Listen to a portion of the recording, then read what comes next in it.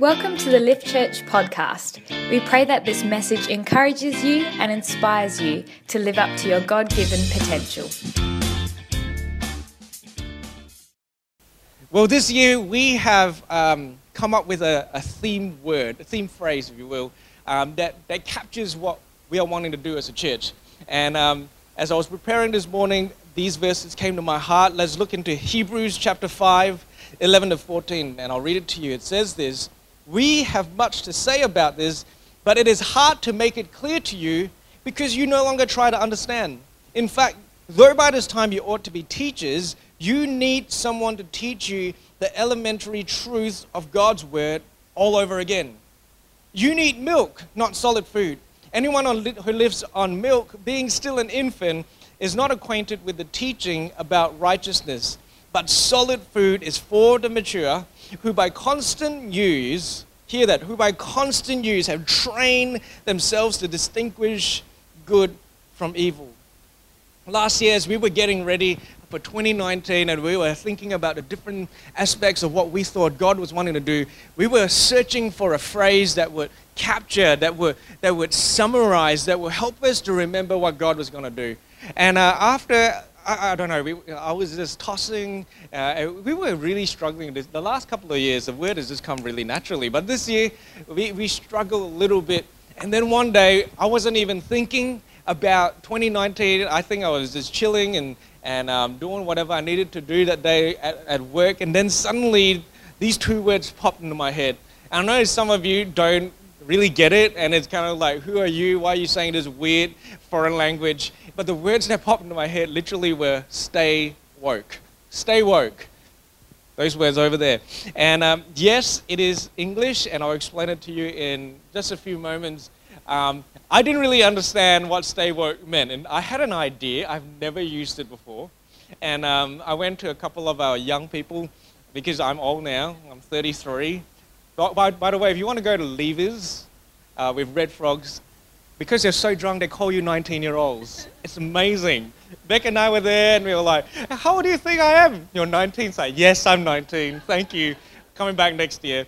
And anyway, so I didn't really know what it meant, and I checked it out with a couple of our young people and found out that it's exactly what I was hoping it would be. And so it was really cool. And the word woke in itself, so take out a stay, the word woke, was 2016's Oxford Word of the Year. It's crazy. Yeah. And then in 2017, Merriam-Webster decided to put woke into the English dictionary.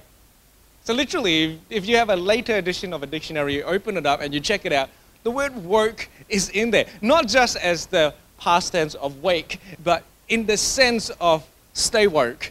And this word woke came up in the early 1900s in African American culture.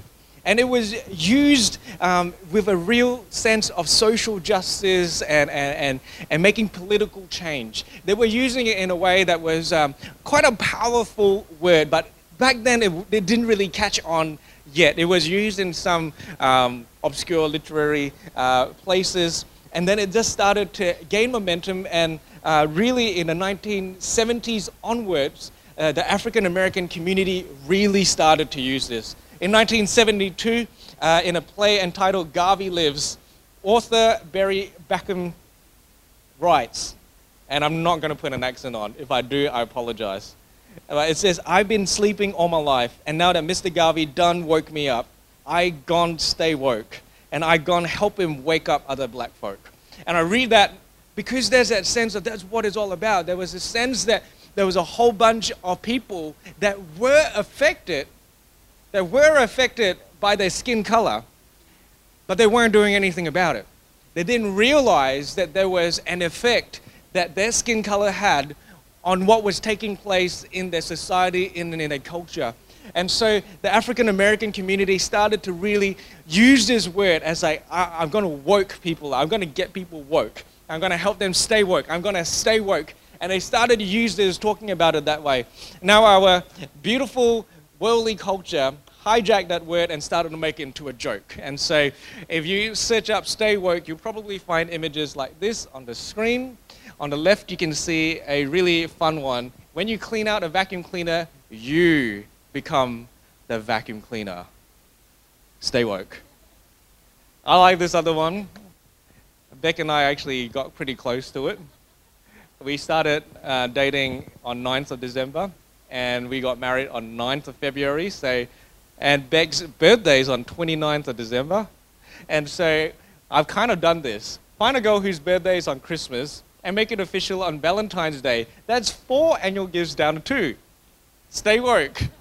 So for all you single fellas out there, don't say that we don't teach you practical stuff at Lift Church. We are for you, and we want to help you out. Girls, if you'll find a guy who's trying to make that happen, run like hell. Run in the other direction. It's like 14th of February. If you say, hey, do you want to hang? Say, no, thank you. In the Christian circles, if a guy says, do you want to go out for coffee? It is practically a date, so please say no, and you will be safe. But I say all of this just for a bit of fun, but also just to give you an awareness of how this word's being used. And the root of the word woke comes from this sense of encountering something so mind-blowing, so mind-boggling, that you actually wake up. You become woke, and you struggle to go back to sleep. Our culture wants to make fun of it, and so they talk about vacuum cleaners, and they talk about saving money. But really, if you go back to the original word and how it's used, is actually quite a powerful description of a state of mind. It's a powerful description of where you are at. And when I think about this, and when I think about 2019, I want to hijack this word for our Christian community. Because I believe that there's nothing greater than the love of Christ. And we were singing about it. We had communion to commemorate it. We were doing all of these things. We meet weekly because of what Jesus has done. It is the most amazing thing. And if you want to discover more about it, over the next few weeks, we're going to talk at every single week. We talk about Jesus and how amazing he is and all of that. But today, I do want to talk to our community, those who are locking in to Lift or who are locked in to Lift. I want to encourage you to understand that we need to stay woke.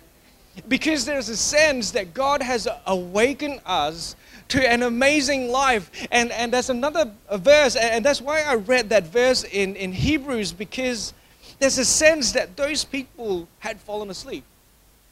After receiving something amazing, they had actually fallen asleep. Let me give you a bit of background into the book of Hebrews, because I think it's fascinating. Most of the letters in the New Testament, and so you can read them, it really starts from Romans, 1st and 2nd Corinthians, and then all the way to the end. Those are known as epistles, letters that people wrote after the church was birthed. And these letters often have a starting line that says, this is who wrote this letter. So the Apostle Paul, or Peter, or James. And so they would know who wrote them. But the book of Hebrews, we don't know who the author is, which is kind of interesting. But even more interesting is that most of these letters are either addressed to an individual or to a group of people. And so you will see in the books of 1st and 2nd Corinthians, the Apostle Paul writing to the church in Corinth, or the Apostle Paul writing to the church in Ephesus, and that's where the book Ephesians come from, not Ephesia, which I get Ephesia. Anyway, but the book of Hebrews doesn't have that. And so how they came around to this title of this book is that scholars and the early church fathers, they looked at this book, they read what was written in this letter, and they found in it a whole bunch of references to Jewish custom, Jewish tradition, Jewish understanding of God. In reference, there's a lot of references to the Old Testament, all packed into this one letter to who knows who. And so as they were looking into this, the scholars decided that, hang on, this author must have been addressing people who understood Jewish culture, Jewish history, Jewish sacred texts. And so they call it Hebrews. Let me give you an example about what I mean about that. Quite a few years ago, Beck and I caught up with one of her friends who she had gone to high school with, one of her close friends, and her new boyfriend. I think I was there as a bit of a vet to see whether I liked this guy for her friend. It was evidenced by the fact that Beck asked me to bring my shotgun with me. I left it in the car, but we had this double date and we had this conversation, and we were just chatting and getting to know this guy, and just kind of having a bit of a good time. And in the middle of this conversation, Beck and her friend started talking about old school friends. Now, I went to Ross Moyne Senior High. There was about 5 million Asians and about 20 other white people. I did not know every person that went to Ross Moyne, but Beck went to a school where there were literally, 5 people? No, sorry, 30 in your year group? 40. 30 to 40, see? Not that bad. It's not that off. And so they kind of all knew every person that was there. And they started talking about friends and what was going on in each other's lives. And so I think one of the names that came out was like, and you know Sarah? And Sarah da-da-da-da-da-da-da-da. Now, they didn't mention her last name. It was Sarah. And me and this other dude, we were sitting there watching this phenomenon take place. And I was just quite curious. And I said, how many Sarahs were in your year group? I think it was Sarah, I don't know. And they were like, oh, there was 3. I was like, how do you know which Sarah you're talking about? Oh, you just know. If you know which Sarah we're talking about. And I'm like, but how? It's like, you weren't there. It's like, of course I wasn't there.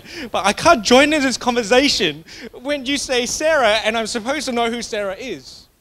And that was the kind of culture that their school had, the kind of background that they came from. They knew who they were talking about. And in the same way, the book of Hebrews, obviously the people, the intended audience, knew a lot and had a huge interest and a huge investment into the Jewish culture. So more than likely, they were Hebrew people or Jewish people, and so comes the title of this letter, which makes this letter really interesting.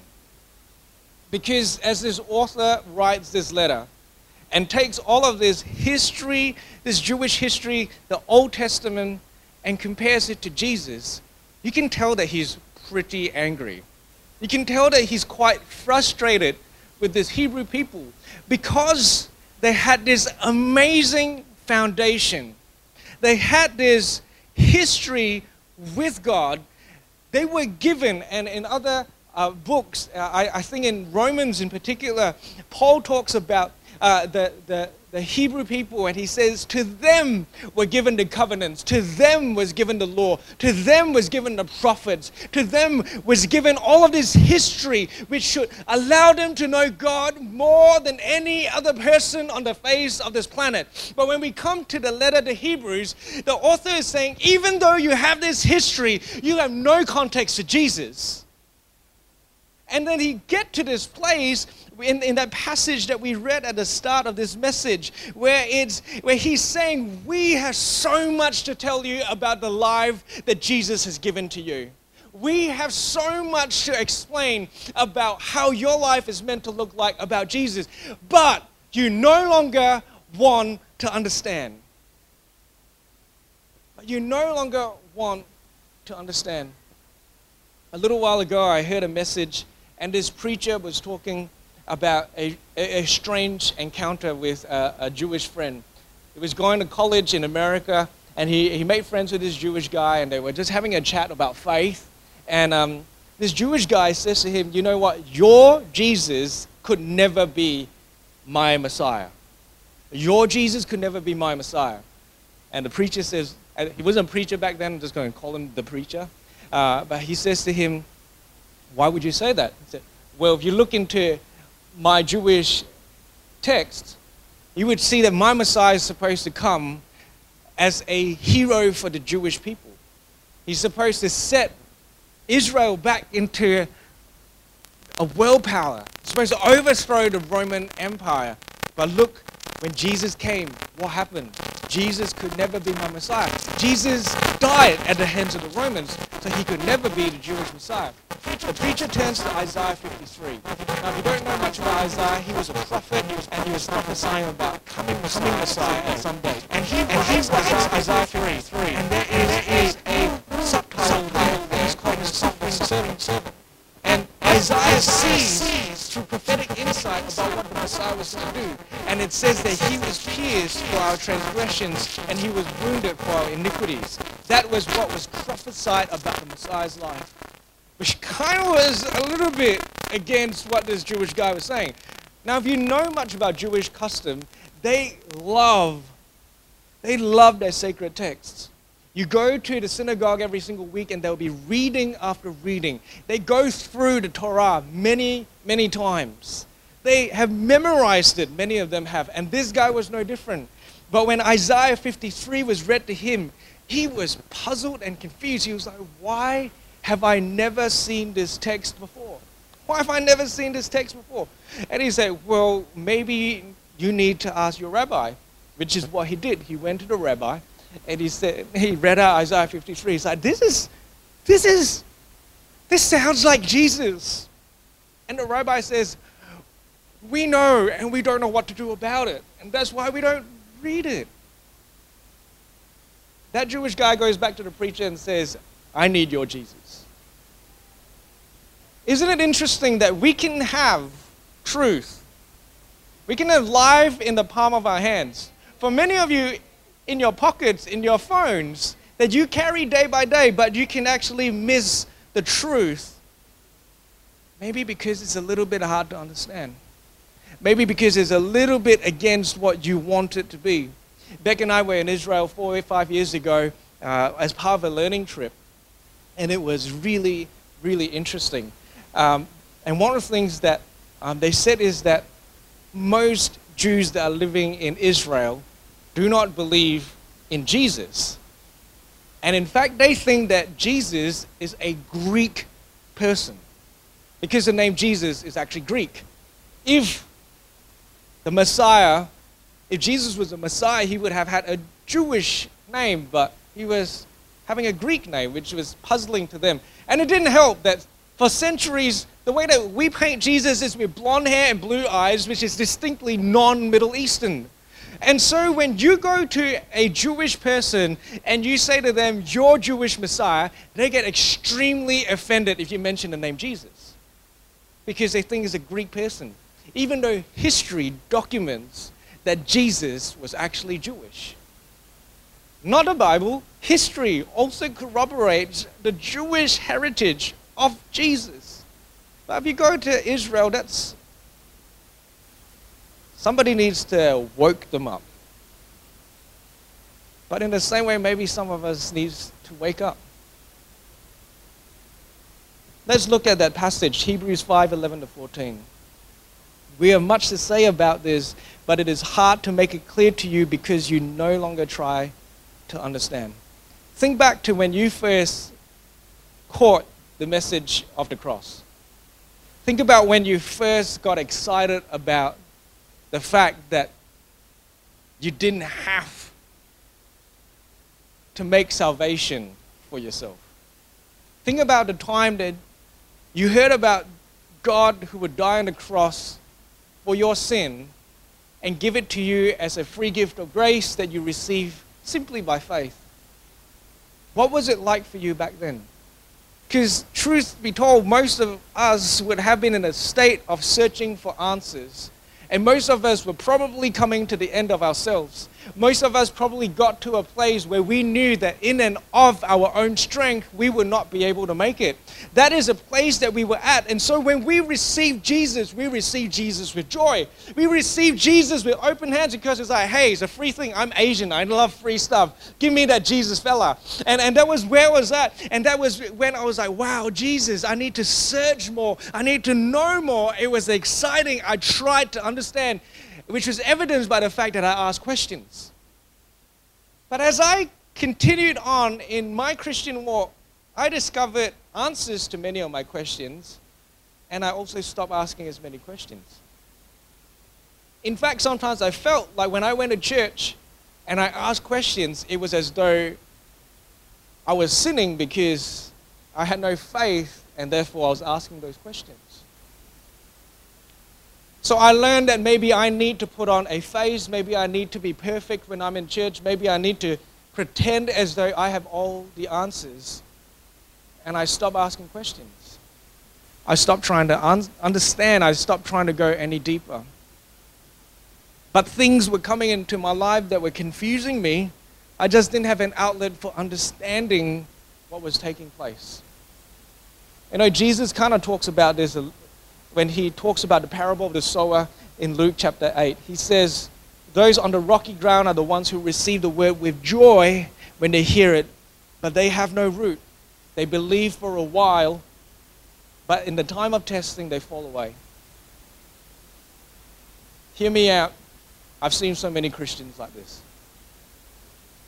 At one stage, I might consider myself one of those. Receive with joy. Receive with curiosity. We receive with a need to understand, but somehow something changes along the way. And the author of Hebrews is, the book of Hebrews is scattered with these warning passages. Let me read a couple to you. In Hebrews 2 verse 1 it says, we must pay the most careful attention, therefore, to what we have heard so that we do not drift away. We can receive this most precious gift, but we can actually drift away. And then again in Hebrews 3, 12 to 13, it says, see to it, brothers and sisters, that none of you has a sinful, unbelieving heart that turns away from the living God, but encourage one another daily. I love this, as long as it's called today, so that none of you may be hardened by sin's deceitfulness. What day is today? Today. What day is tomorrow? When it comes by, it's today. The day after, when we reach it, it's today. So when do we need to encourage one another? Every day. There's this sense that the Hebrew author was saying to these people who had the heritage and the understanding of Jewish custom, the history of what God was doing in humanity. And he was saying, if you don't stir it up today, you could drift away. You could lose it. Do you know why there's so many ineffective Christians? Do you want to know why there's so many Christians that are self-serving and selfish and living for themselves? It's because they are not encouraged today. It is because there has been a drift. They have read the gospel, they have received the gospel, but they no longer try to understand. And let us never be like that. And let us be stirring one another up. Let's be getting into small groups. Sign up for a lift group. Let us be doing whatever we can to get around each other. One of the things about Stay Woke, as we were thinking about it, and another little thing that I was thinking of, and I heard this a while ago, there was 168 hours in every single week. And this other pastor had created this theme about engaging the 167, because their church ran for 1 hour every Sunday. And he was saying to his staff, we need to work out ways to engage the other 167 hours of our weeks. And I want to put forward a challenge to you. How are you engaging your faith in the 168 hours that you have every single week? Can you imagine? Just a couple of days ago, I started poking around my iPhone and I started to look into how much time I spend on my phone. And when I looked into how much time I spend into my phone, I was like, I wonder how it would be if I spent that much time with God. I've now put a lock on how much time I'm allowed to spend on social media every single day. And over time, I'll probably bring it down a little bit. I've given myself an easy goal at the moment. Let's be honest. But there was a particular week where I spent a whole day of that whole week on social media. A bit crazy. Must have been a very slow week. Or maybe I was just a very distracted week. Why is it that we allow these things to crowd our lives and fill our lives, and we're not engaging in the things that really matter? The author of Hebrews says that through constant use comes maturity. Am I using this? Does this actually help me make decisions in my life? Does this actually give me direction for what I'm doing in my life? Or am I too distracted by so many things? There was a young person that came into this church a while ago, and I was having a conversation with him, and I was saying, mate, God's calls on your life, you should run with it, and all that kind of stuff. And then I told him the responsibilities that came with answering the call, and he said, oh, I'm too young to do that. Isn't it that when we are young, we should experience as much life as we can, and when I'm ready, then I'll come back? What kind of mindset is that?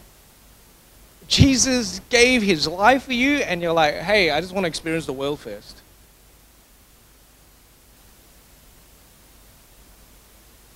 I wouldn't be surprised.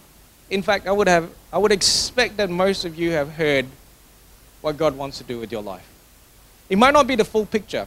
Honestly, I don't think I've got the full picture. I think I've got a part of the picture. But what I've got is reasonably clear and enough for me to run with.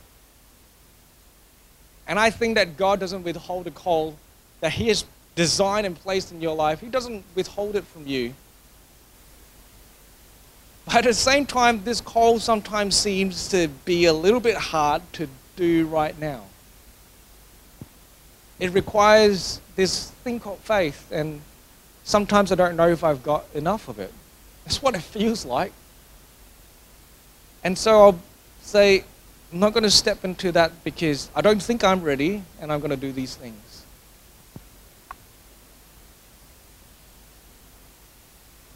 Can I encourage you that that doesn't necessarily line up with the Word of God? I mean, there are seasons that we wait, there are seasons that we prepare ourselves, there are seasons where we enjoy, and there are seasons where we sacrifice. There are all sorts of seasons, but would you say that you're making those decisions with what God is saying, or is it because of, I don't know. You know, over the next 3 weeks that we have in this series, we're going to be talking about, I guess, elements of how to stay woke. What does it mean to be woke? What does it mean to be impacted by the gospel and the call? What does it mean to live that out in our everyday lives? That's what this series is about. And for the rest of this year, we are going to be talking about different aspects. I'm really excited. Next month, we are going to be focusing on emotional health. And we've got a Lift Talks coming up where we've got 3 different speakers going to be talking about stress and anxiety. And we want to bring those kinds of events and those kind of preaching series.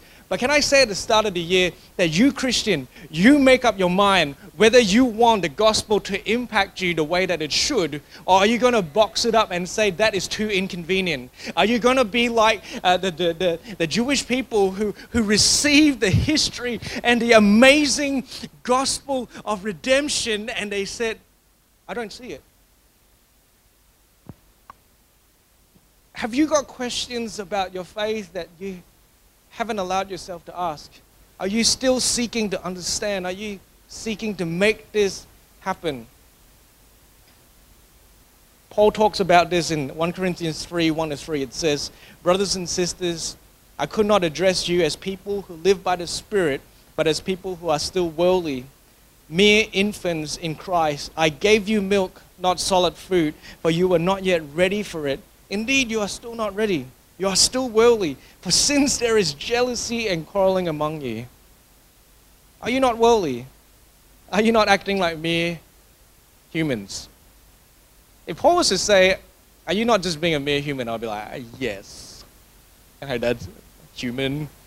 That's who I am. But when you think about this, this is crazy cool. A little while ago, I heard someone say, we need to stop Christians saying, I'm simply a sinner saved by grace. Because that's who you were, but that's not who you are. It's like going to a 20-year-old grown-up man and saying, hey, little boy, because that's who you were. Hang on, no, this is man now. We don't address men as boys, even though they once were boys. And so we're not just sinners saved by grace because that's who we were, but we are becoming something so much more. And so when Paul says, are you simply being a mere human, he's saying to you there's so much more. Some of us are approaching our lives with the eyes of a human being. When God has said that I am renewing you, I am creating something new in you, the past no longer has a hold on you. You don't have to be like that anymore. I place a call on your life. I have placed meaning and purpose in there. There is something significant for you to do. But when we look at it with our mere human eyes, we say that's too hard, that's too tough. We push it away and we say, or maybe we say that's too much sacrifice, whereas this looks a lot more attractive. But Paul is saying to each and every single one of us, are you simply being a mere human? And the answer should be, yes, sometimes I am a mere human, but by God's grace, I can be so much more. By God's grace, I am going to be living in another way because He has placed something of greater significance in my life. One of my prayers this morning was that this message wouldn't be a slap across the face, because that's not what it's supposed to be. But it's supposed to be an encouragement that, hey, come on, people. We have got something more to do. You know, some of you heard about red frogs and you go, ooh, that's good. I should do that. I say, oh, no, I'll have to talk to my boss. I don't like my boss. I don't want to talk to my boss. Who likes that guy anyway? Talking about that boss, what are we going to have for lunch? Yeah, where are we going for lunch? Why are we getting distracted by things that sometimes have got no eternal significance? Why are we living our lives getting caught up in things that are temporary rather than things that are truly important? Stay woke is not about us telling you off for what you're doing. Stay woke is about the fact that God has given you the most amazing gift. And God has done the most amazing thing for you. So much so that the rest of your life can be lived with significance, can be lived with peace, can be lived with joy, can be lived with excitement, can be lived with everything that God has for you. You want to leave your anxiety? Do it, because you can. You want to leave your depression? Do it. Because I'm not saying that tomorrow you'll be fine, but are you going to start the process, or are you going to keep whinging about it? I'm sorry if I offended anyone. It's not my point, but I hope that you understand that this stuff is dynamite. That this stuff changes lives. It's changed mine, and it can change yours. It has the ability to set you up for the rest of your life. And that's what we want with this year. That's what we want to see for you. Our mission at Lift is to inspire people to live. What are we inspiring people to? The life, true life that God has given to you. John 10 verse 10, Jesus said that I've come that you have real and eternal life, more and better life. There is no other life than the life that Jesus has brought for you. That's what we're all about. That's what we want to show you. We can get the band up this morning. One of the initiatives that we're setting up as part of this month is that we want to get you into the Word of God. Some of you are living without the promises of God because you don't know it. You don't know that God has done amazing things for you. You don't know that God has actually promised peace, goodness, love, joy to you.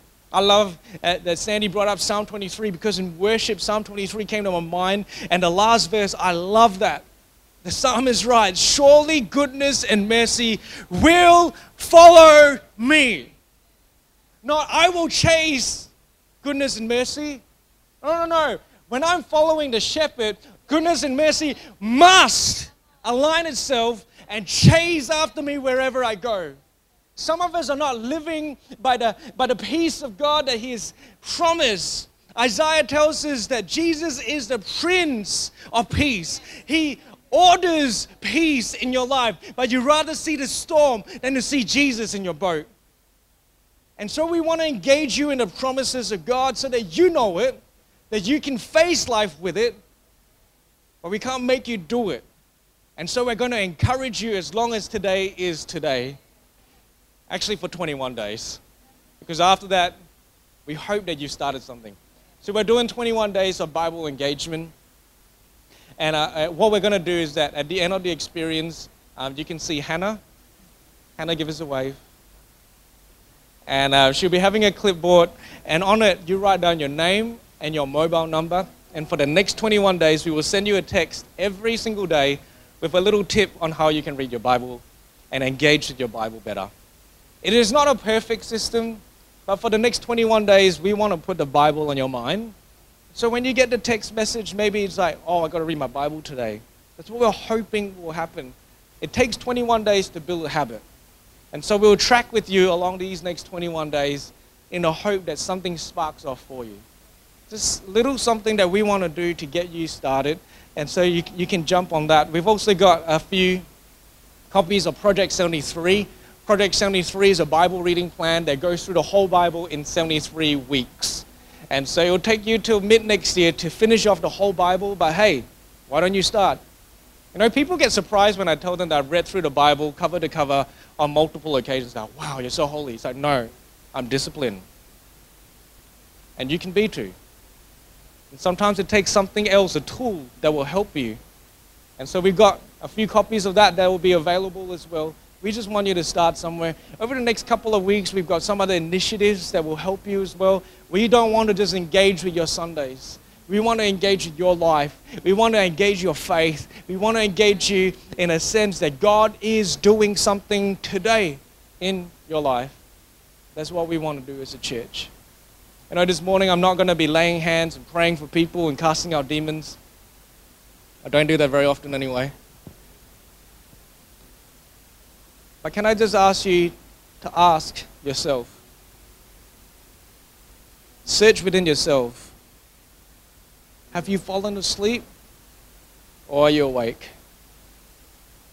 And are you going to join us in making a commitment to staying woke? The change might not happen immediately, but it's a commitment to daily exploring, staying curious, staying open, and allowing God's word to be the preeminent word in your life. Can I just ask everyone to stand right now?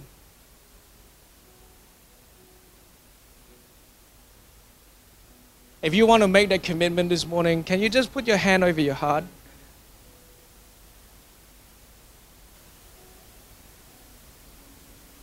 This is not a forced thing. You don't want to, don't do it. Honestly, you don't make me feel any better or worse if you don't want to. But if you want to make a commitment to staying woke this year, I want to pray over you. God, I thank you that your grace is sufficient for us. I thank you that you are the one that enables us to live truly.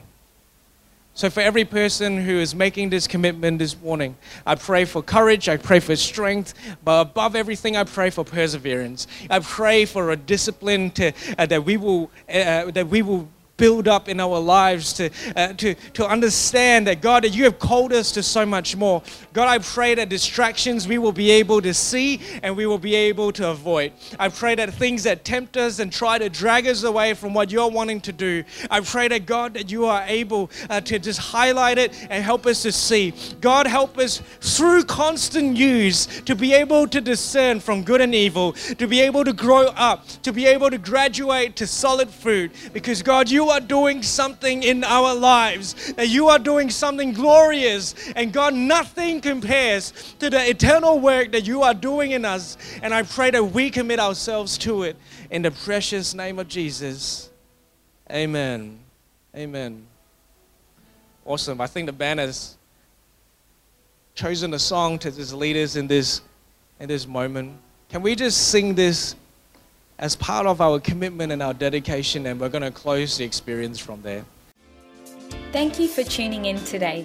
If you would like to find out more about Lift, check out our website at theliftchurch.com.au.